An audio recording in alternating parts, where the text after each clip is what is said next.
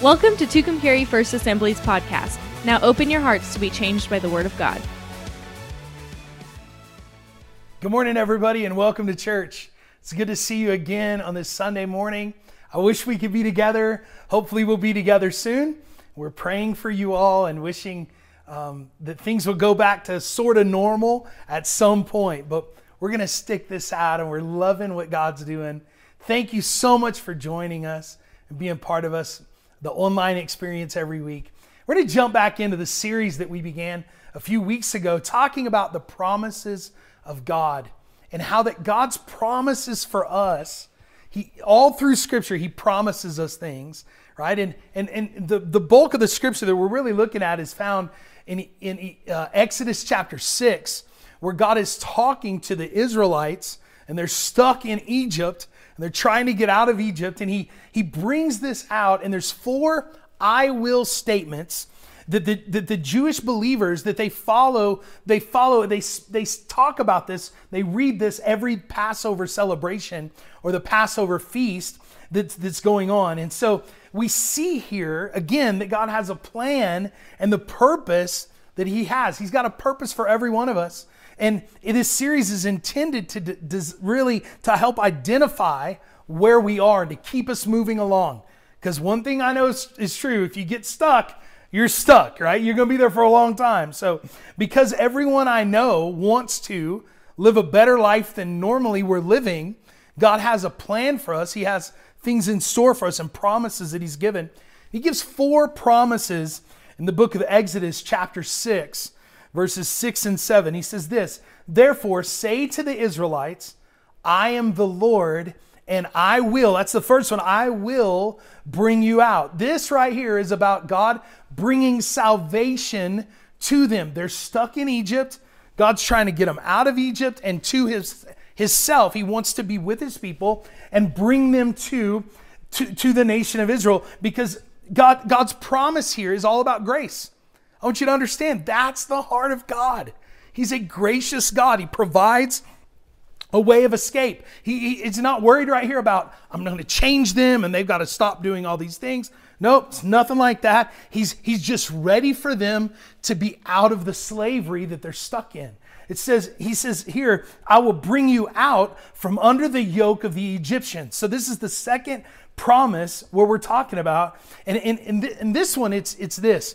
He wants you now to start doing some things, okay? The first one's all about what Jesus did, right? On the cross. We celebrate that at Easter, Passover time. We celebrate that. But this is about spiritual discipline starting to become part of what our life looks like, right? Us doing some things. He goes on to say, "I will free you from being slaves to them, and then I will redeem you," okay? I will what? I'll bring you out.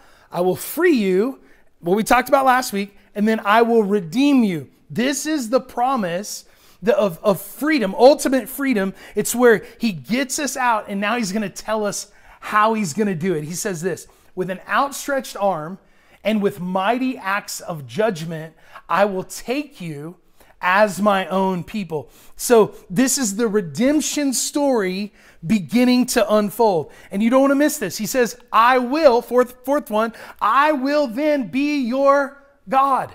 I will be your God, and you will know that I am the Lord your God who brought you out from under the yoke of the Egyptians. So his desire is always to bring us to Himself. God is a great Father that wants to spend time with us as His children. Now, one of my passions is to get people to see what Christianity is all about. Because if they knew Him, here's what I believe, if they knew what it was all about, if they knew what God had to offer to us, no one would say no to Him. No one would turn down the gift that God is to us, right? Jesus said, "I have come that you might have life and have it more abundantly," or have it to the full. He wants to give us an incredible full life. So let's look back at this scripture. Exodus chapter 6, verse 6. "I will redeem you with an outstretched arm and with mighty acts of judgment." Redeem literally means to buy back or to repurchase. Notice it's not purchase, but it's repurchase. So All of us are made by God, and then the Bible says that we all went our own way. We ended up being owned, led by something or someone else. And we end up in a life that is less than we would design for ourselves. And so God goes to that place. So the scripture says he repurchases us. He buys you back again. Imagine after all the things that you've done, and God still wants to buy, he still wants to be, that's a good father, right? That's a good, some of you, your kids do something, you're like, you want to send them to grandma's. But at some point, your heart gets a little warm and fuzzy. You want them back again. That's God's heart, right? Number two, to change you for the better, or to reform your life. And the way I want you to see this definition is this. Too many of us have got our goals way too low, right? We're just kind of skating through life, dealing with average, right? I believe it's a sin to chase average. I think we're called to be above average, to go beyond average, because here's one thing I know about average. If you're average, you're less than average half the time. So we got to be better than that. Most people's goal is this, just to not have any bad going on in their life. I'm just telling you, you can be better than that. Don't just get the bad to stop so that you feel better about, no, be better than that. I want you to know you don't have to settle there. You can go beyond it. And the third definition is this, to repair or to restore.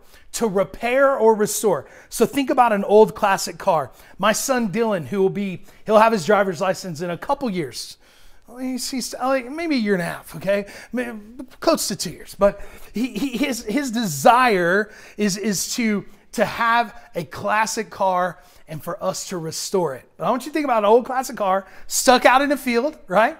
The windows are broken, the interior's all messed up. Looks like the car you drove to college, right? Ketchup smeared in the floor and a taco somewhere in there, or half of one. You don't know where the other half went, but you find anyway. But I want you to imagine, my son, you know what he wants? His desire is a 68 or 69 Camaro SS. So if you got one out there, we'll take it. Thank you very much. No, we are looking for one, but he wants to restore. Why? And this teaches him something, right? This will be a lot of fun too. But here's one thing that I think it teaches us. What God wants to do, he wants to take us back to our original intent. The original intent that he had for us, that's the heart of God for every single one of us. I want you to see it. I want you to understand it. So an important question to ask here is this. Then why do so few people chase after or seek after or work for redemption? What's the problem? What's the problem? The answer to that question is found in the promise itself. Exodus 6. Again, let's read it again. I will redeem you with an outstretched arm and with mighty acts of judgment. So why does God have an outstretched arm, right? It's because most of us are living in a much lower place than God sees us. Most of us don't see ourselves as God sees us. And when he created us, he had something in store for us, but yet we don't see ourselves in that way. Here's the problem. We view ourselves with an inferiority complex, right? Through the lens of inferiority. We don't see the greatness that God sees in us. This idea that is beneath the surface when people say, I'm just a horrible person, right?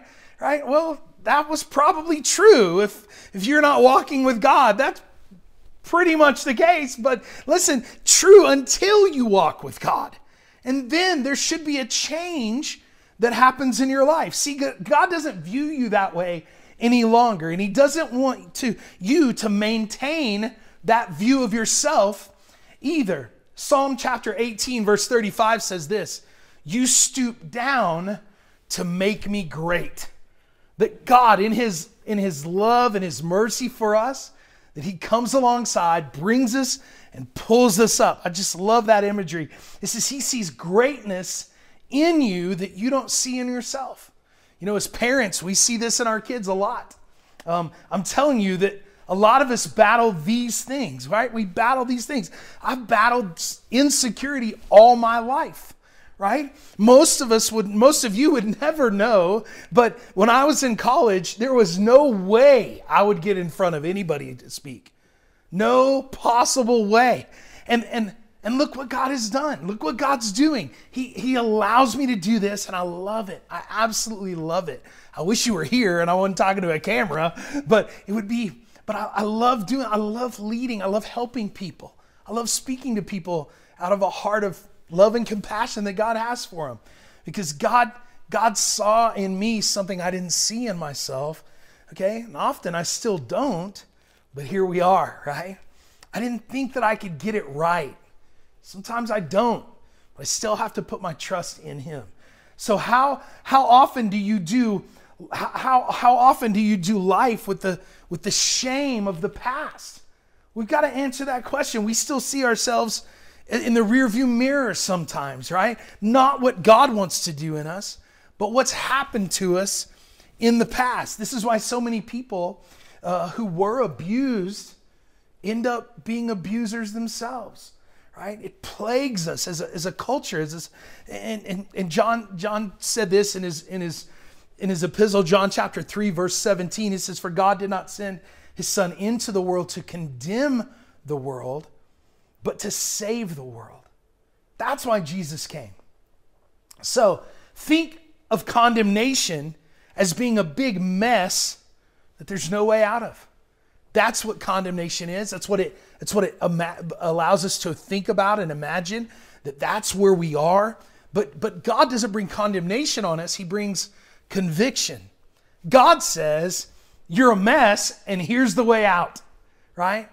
Just like a parent will say, you shouldn't have done that, but let's work on it and fix it so you don't do it again. Condemnation is there's no way out. But conviction, God provides a way out for us. Listen, I want you to understand, your enemy, he doesn't want you to ever see a way out.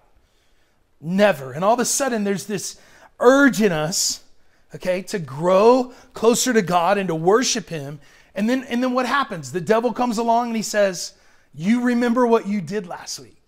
You remember, you still have this issue in your life. And he just keeps you inferior. He keeps you pressed down. He keeps you seeing yourself different than God sees you. Well, how does God see us?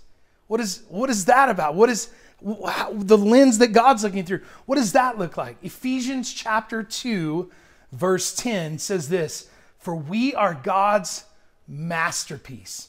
He's created us anew in Christ Jesus so we can do the good things that he planned for us long ago." He wants good things to happen through our lives. You're a masterpiece, right?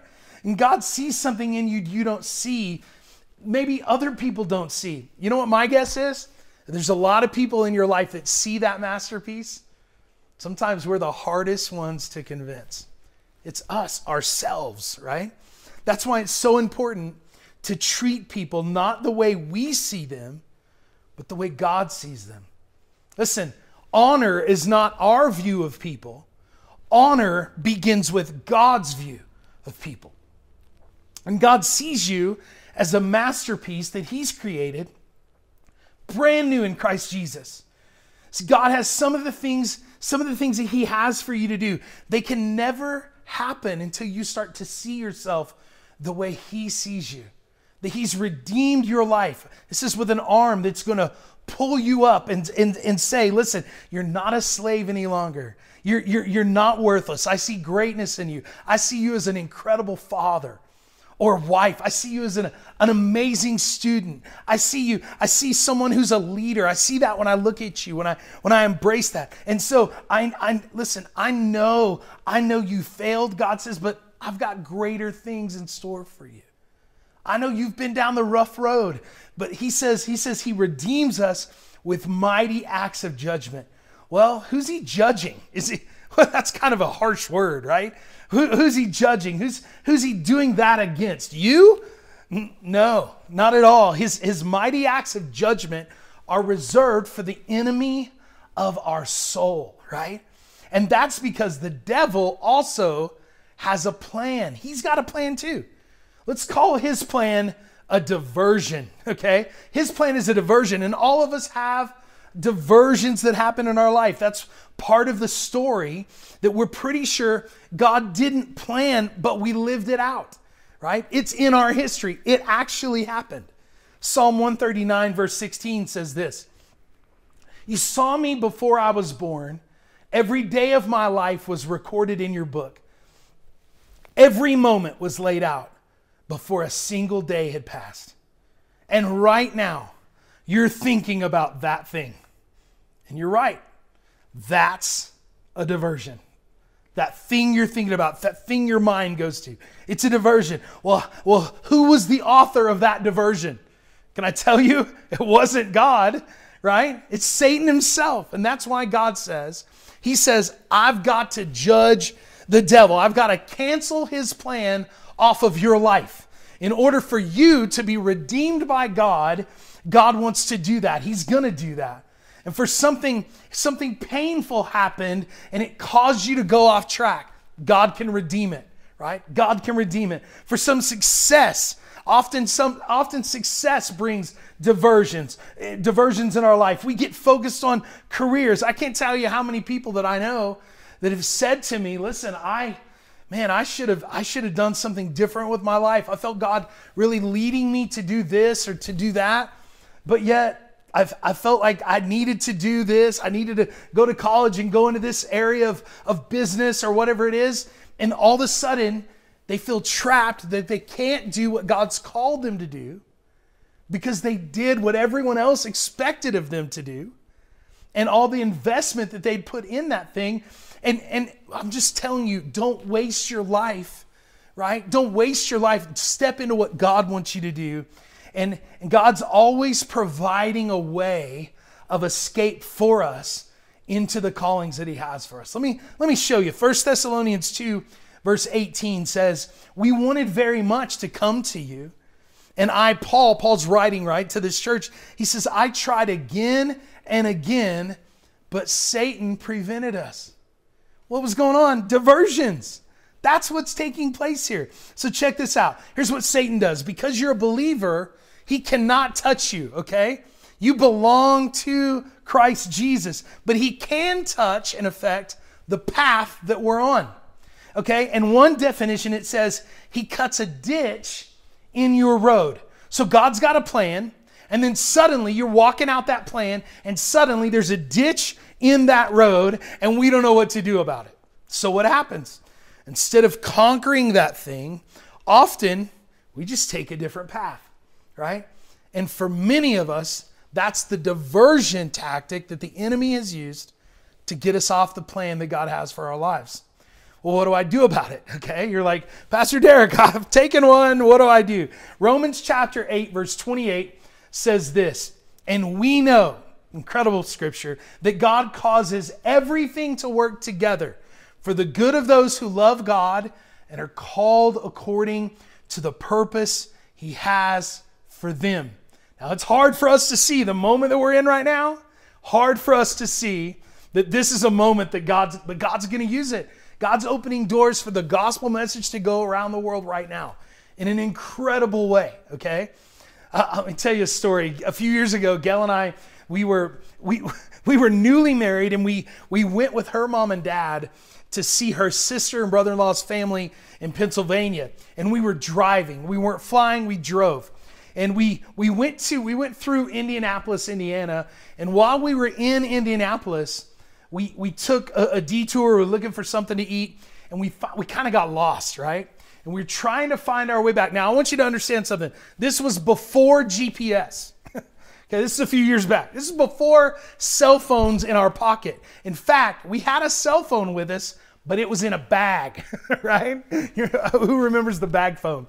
But this phone, we couldn't get out. We tried, we couldn't find anything. So we pull up at this gas station, and this gentleman walks out, and we say, "Hey, we're looking for this certain highway. We need to get back to where we're headed." And the guy, clear as day, looks at us and says this. He says, "Well, I'm sorry, but you can't get there from here." Like, what in the world? Are we at the nexus of the universe, or what's going on? What do you mean we We can't get there from here. That's crazy, right? We got here from there. We need to get back there. And so get us from here to there. Anyhow, he could not do it, but we found our way back and enjoyed the journey. But hear me today. Listen, God can take any path that you've taken and turn it around. I want you to know that. Any path you've chosen, God can turn that around. I know you didn't have to take the route that you did. I realize that. I know you went down some areas of life. You chose some avenues to go down that you didn't have to go. I want to reassure you, whatever path you chose, God can redeem even that thing. And he has a great thing in store for you, a great life. It says, to those who love him and are called according to the purpose that he has for them. You say, are you sure? Man, I've gone down a rough road. Are you sure? Here's another passage of scripture. Romans chapter 11, verse 29. God's gifts and call are under full warranty.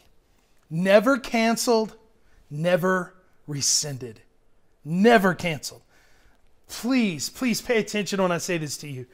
God has never changed his mind about you. He loves you, and regardless of what you've done, he cares deeply, immensely about your life. Every little detail of your life, God cares. And God's not done with you. He can always fulfill the plan that he had in store for you. You might say, well, how's he going to do that? Let's talk about it. What does it look like to live a life, right, of redemption, to be redeemed, to be changed? What does it look like? Romans chapter 12, verse 6 says this. We have different gifts according to the grace given us. So in the Greek, okay, the language that the New Testament's written in that the word grace is the word charis. It's translated this, divine enablement. And we've all been given a grace gift, a divine enablement. Like preaching for me, it's a grace gift, okay? Something I love, something I enjoy doing in my life. I've got a grace to do it. And for some of you, if I were to give you the microphone or ask you to be this morning in front of the camera, right, it would totally wig you out.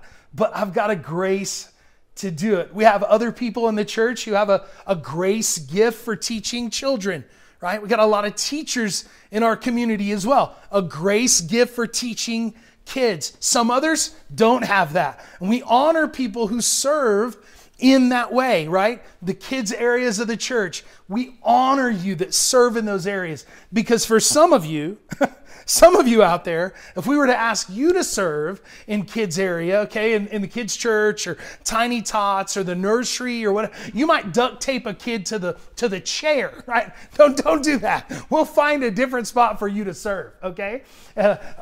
So we just have to know where we're gifted and work within that. How many of you have a grace gift for your kids, but you don't have a grace gift for anybody else's, right? I know that a lot of parents, they're real lenient on their own, but no one else. Sure, that happens. What is that? That's grace. Because of that, some of you have a desire, an amazing desire to do all sorts of things. Help the poor, lead others. Other people, you have a desire to play music, to lead in business, whatever it is in your, God did that. Okay, I want you to understand, God did that. And because he wants you to drink from the purpose he's created for you, God placed those things in your life. So what do we do about it? How do we live that out? 1 Corinthians 14:1 says, follow the way of love and eagerly desire spiritual gifts. And that's what, as a church, we want to help you do. That's what we help you do. See, it's the most amazing thing to see people go from, hey, pastor, help me with this week's issue, right? That they can't get past. They're kind of stuck. And listen, I love praying and helping people. I love helping people move through those things in their life and learn and grow. But it's amazing to watch the transition from help me get over this issue to, listen, I know God has a better plan for my life and I'm going to start living it out. It's incredible. I want you to understand something. God wants the blinders to come off and for you to know that why God's got you here, why God's got you on this planet doing what you're doing, okay? And for you to know that I'm a part of something that's making a big difference in the earth. I want to live that out. And when you do, when you find out why you're here, completely changes life. It is amazing and it feels so fulfilling, right? We're going to talk about fulfillment next week. So how do we do this? How do we get to that place? Okay, a few things. Taking notes, write these down. Discover your gifts. You need to discover the gifts that God has placed in you. Well, where do I start? Well, here it is. Somewhere in your design, God designed you. Somewhere in your design reveals the destiny of your life. It's true. God had something for you to do, and then He created you. He made you to accomplish that thing. So He had in mind what you were to do, then He made you with the ability to do that thing, which means your design is going to reveal some things about you. Psalm 139, verse 13 and 14 says this, you made all the delicate inner parts of my body and knit me together in my mother's womb. Thank you for making me so wonderfully complex. Your workmanship is marvelous. How well I know it.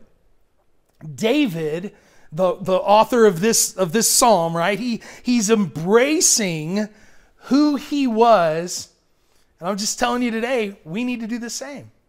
We need to embrace who God has created us to be. Your design will reveal your destiny, which is why we're very intentional, okay, at First Assembly to provide a way to get people together to discuss and discover their spiritual gifts.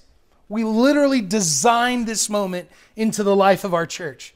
And the key to all of this, listen to me, is God Himself, because He's the creator of it all. Because if we try to find out why we're made by any other way, listen, you'll never really fully know, because God is the one who wrote the book on you.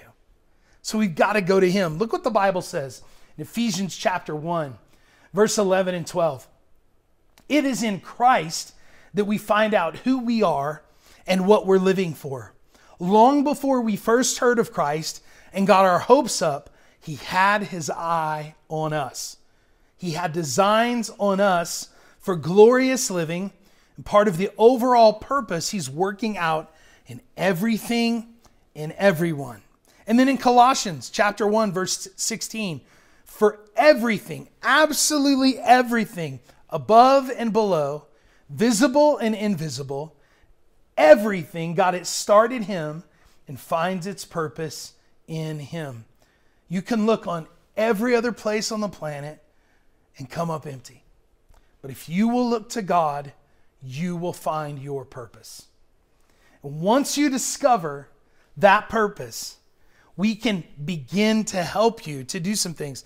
First of all, you got to develop your gift, right? You got to develop that. And I have to develop it once I discover it. I got to discover my gifts, then I got to develop those things. It's a spiritual discipline. It's like the disciplines of our life. It needs to be worked out. And by the way, that's the job of the church.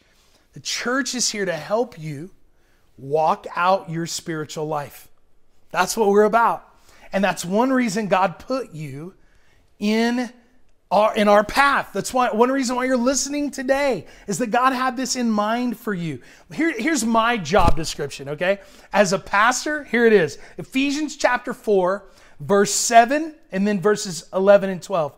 But to each one of us, grace has been given as Christ apportioned it. So Christ Himself gave the apostles, the prophets, the evangelists, the pastors, and teachers to do what? To do all the ministry? No. To go to all the hospitals and preach all the funerals, to marry all the people? No. It's our job to do what? What is my job? It is to do this. To equip the people, God's people, for works of service. That's literally the job description I have in Scripture. My job is not to create a church experience so that needs get met. Needs getting met's wonderful. Not my job, right? No, we're to create, listen, a dynamic environment where we can embrace, or you as a follower of Christ can embrace a process of growth. So you can fulfill literally all that God has for you. So we do something every 6 weeks in our church called Discover, okay? It's an intentional moment where we get people together. We do this, it actually happens in my office during a Sunday service. We think of it so much, we ask you to go to that instead of coming to service, okay? Every 6 weeks, we want to invite you on a journey to help you get strong in your faith and to find an area of ministry in which to serve in the church. Another really fun thing that we do in Discover is that we give you a personality profile assessment so that we look at that. How are you created? How are you put together? And also a spiritual gifts assessment, because people will never get it right by default. Remember, our design reveals our destiny. Okay? Default living is not the way to go. We need to be intentional about how and what we step into. So we call that around here, we call it ministry. Because here's one thing I know. I've been at this a long time now. One thing I know is this. A lot of people come to faith in Christ. That's incredible. We love that. When people give their heart to Jesus, it changes everything. But here's what else I know. If they don't get involved in ministry, they don't live for Jesus very long.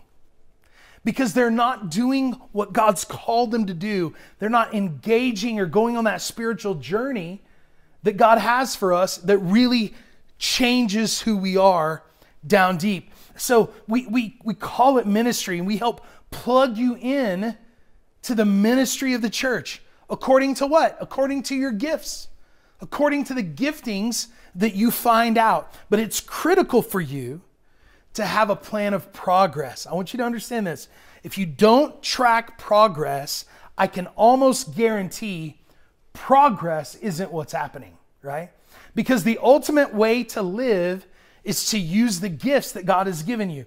You've never really experienced life until you found out why God put you on this planet, why He created you, and begin using that in a way that makes a difference in the world. The most fulfilled people that I know, the most fulfilled people I've ever been around in my life are those people who are, listen, serving other people, not just in helps, but serving other people through a process that is of spiritual growth that they know without a doubt this is why God placed them here. Right? And it's been exaggerated during this COVID-19 pandemic that we're all in.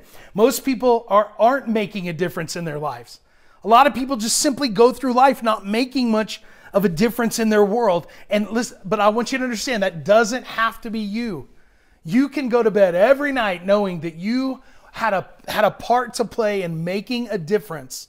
And I'm not talking about some secular salvation here. I'm talking about making a marked difference for the cause of the kingdom of God in the lives of people around you.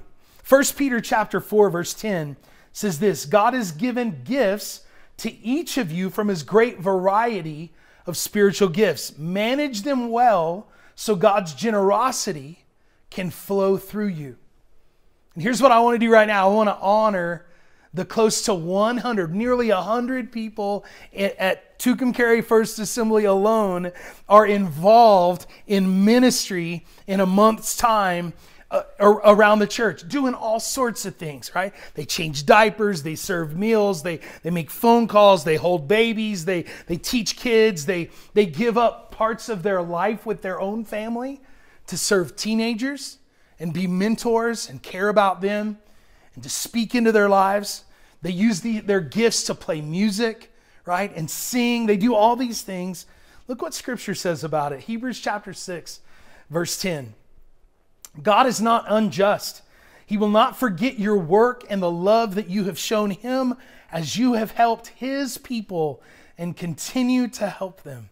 So I want you to know God pays attention when we serve and we minister to those around us.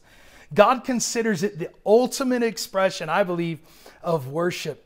Listen, he loves to hear you pray to him and engage him in that dialogue. He loves when you read scripture, but I believe that he seriously loves it when you're just in ministry, doing what he desires to happen throughout the embodiment of the church. When you're using your gifts, when you express his love to people on his behalf, the love of God to them. That's worship, everybody. It's worship. My purpose is to serve God, listen, by serving people. We serve him the best when we're serving others. That's your purpose. That's the purpose of the church. So that we can look other places, but I want you to understand, this is why God created you. So, as I close this morning, I want you to understand, some of you have been one of those Christians who've been working it all out, right? You're working it out. You're striving to become free, like we talked about last week. You're on the redemption track, right? To redeem the broken areas of your life. I love it. God wants to reach down and make you great. That's what we looked at today, right? And for every person who's still listening to the lie of the devil in your ear, right? Saying, do you remember when? I know you still do this, or I know you still do that. I want to pray for you this morning that God would set you free to see the masterpiece that he's created you to be, because God loves you very much. In spite of those things going on in your life, in spite of some of them even still going on in your life, God loves you very much, and he has a plan for your life. So, Lord, I thank you for judging the devil's plan, right? You're judging the devil's, and that you turned that bad around for my good, right? And God, you're going to get us back from wherever we've come, back into a plan for you. Your plan for our life.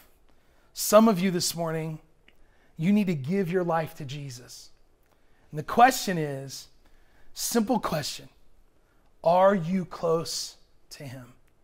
Are you close to Jesus? See, salvation is simply about you uniting with God. Ephesians says this. It says, Jesus came to destroy the barrier between you and God and get you close again. So are you far from God? Are you far from him? Does he seem like 1,000,000 miles away? Maybe you were close at one time, but there's all this stuff that's gotten in the way. God wants to bring you close again. That's salvation. It's a beautiful gift. And it's a gift of God that he gives to us. So if today you want to take a step, that step to be close to the one who literally wrote the book on your life, I'm going to ask you to do something. And this isn't normal for us, but the world we're in right now isn't normal, right? I'm going to ask you to respond by commenting below. Or just send us a simple emoji, right? Maybe the little emoji with the person with their hand up, or a fist bump, or whatever it may be, right? But anything to let us know that you've made a decision to follow Christ. And listen, if you're not comfortable with that, if you're not comfortable with letting it be known on this open forum, right? We're going to pray right now. I'm going to pray for you. And I want you to pray this prayer where you are. And then I want you to do this. Send us a private message after service, okay, after we conclude. And listen to me, I want you to understand this. The decision that you're making, listen, it isn't confirmed because you comment on the forum here, okay? It's not confirmed because you comment. It's not confirmed when you send us a message. It's confirmed because you consciously said yes to Jesus. You saying yes to Jesus is what makes it happen, right? Christ came, he lived, he died for us. He resurrected again. He's now, the Bible says, seated at the right hand of the Father, praying for us. He's literally praying for you. And in this moment right now, he wants you to follow him. He wants you to be close to him. So we'd be really honored, really, really honored to be a part of what comes after that, okay? And we won't know unless you tell us. So we'd really like to hear from you. So be bold, make the decision, then let us know. So who will say, okay, here's your moment. Who will say, count me in, right? Count me in. So respond, hit that little, count me in. I want to follow Jesus, right? Respond to us and we'll pray together. Can you pray with me? Jesus, today, I want you to save me. I am ready to live for you. Living my own on my own isn't getting me the life that I desire. And today, I'm ready to live completely for you. So forgive me of all the sin in my life. Forgive me of the choices I've made and be the Lord and Savior of my soul. Take me on the journey that you've prepared for me. I give you my life and I accept you as my Lord. And now, Lord, I ask you to allow me to live a life with other people in mind. That I don't want to be selfish any longer, but I'm going to live my life in pursuit of helping other people to serve them and care for them and to point them to you. Thank you for listening with us today. You can find us on Facebook at facebook.com/TucumcariFA or join us for service Sundays at 9 or 11 a.m.